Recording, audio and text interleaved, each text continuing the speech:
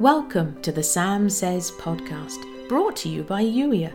It's that time in the day when we pause and hear God's heart. When you're ready to explore who God created you to be and take action on the things He's niggling you about, come and join the Blue House, youier.com/join. Until then, here's today's Holy Spirit Love Note. You love because I loved you first, and you wonder sometimes what to do with this love, especially since I've opened your heart for an even greater understanding of my love. Love is a doing word. You don't need to do anything with love. You can't package it like a product. Love is a verb, not a noun. And what does one do with a verb? Action it. And when you're not sure what that looks like, or when the people around you feel hard to love, you know what I'm going to say, don't you? Yes, let me help you. I know what you need, and I know the needs of the people you love.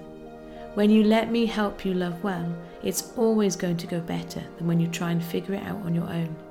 Stop trying to be so independent. You're never bothering me. I love to do life with you. Give thanks to the Lord, for He is good. His love endures forever. 1 Chronicles 16 verse 34. And today's journal prompt: what does it look like to love well in this moment? You've been listening to the Sam Says podcast, brought to you by Youier. Youier is here to help you step into God's best for you, to embrace who you were created to be, to take action on the things that are important, and to have a great time doing it. If you're ready to be Youier, come and join the Blue House today.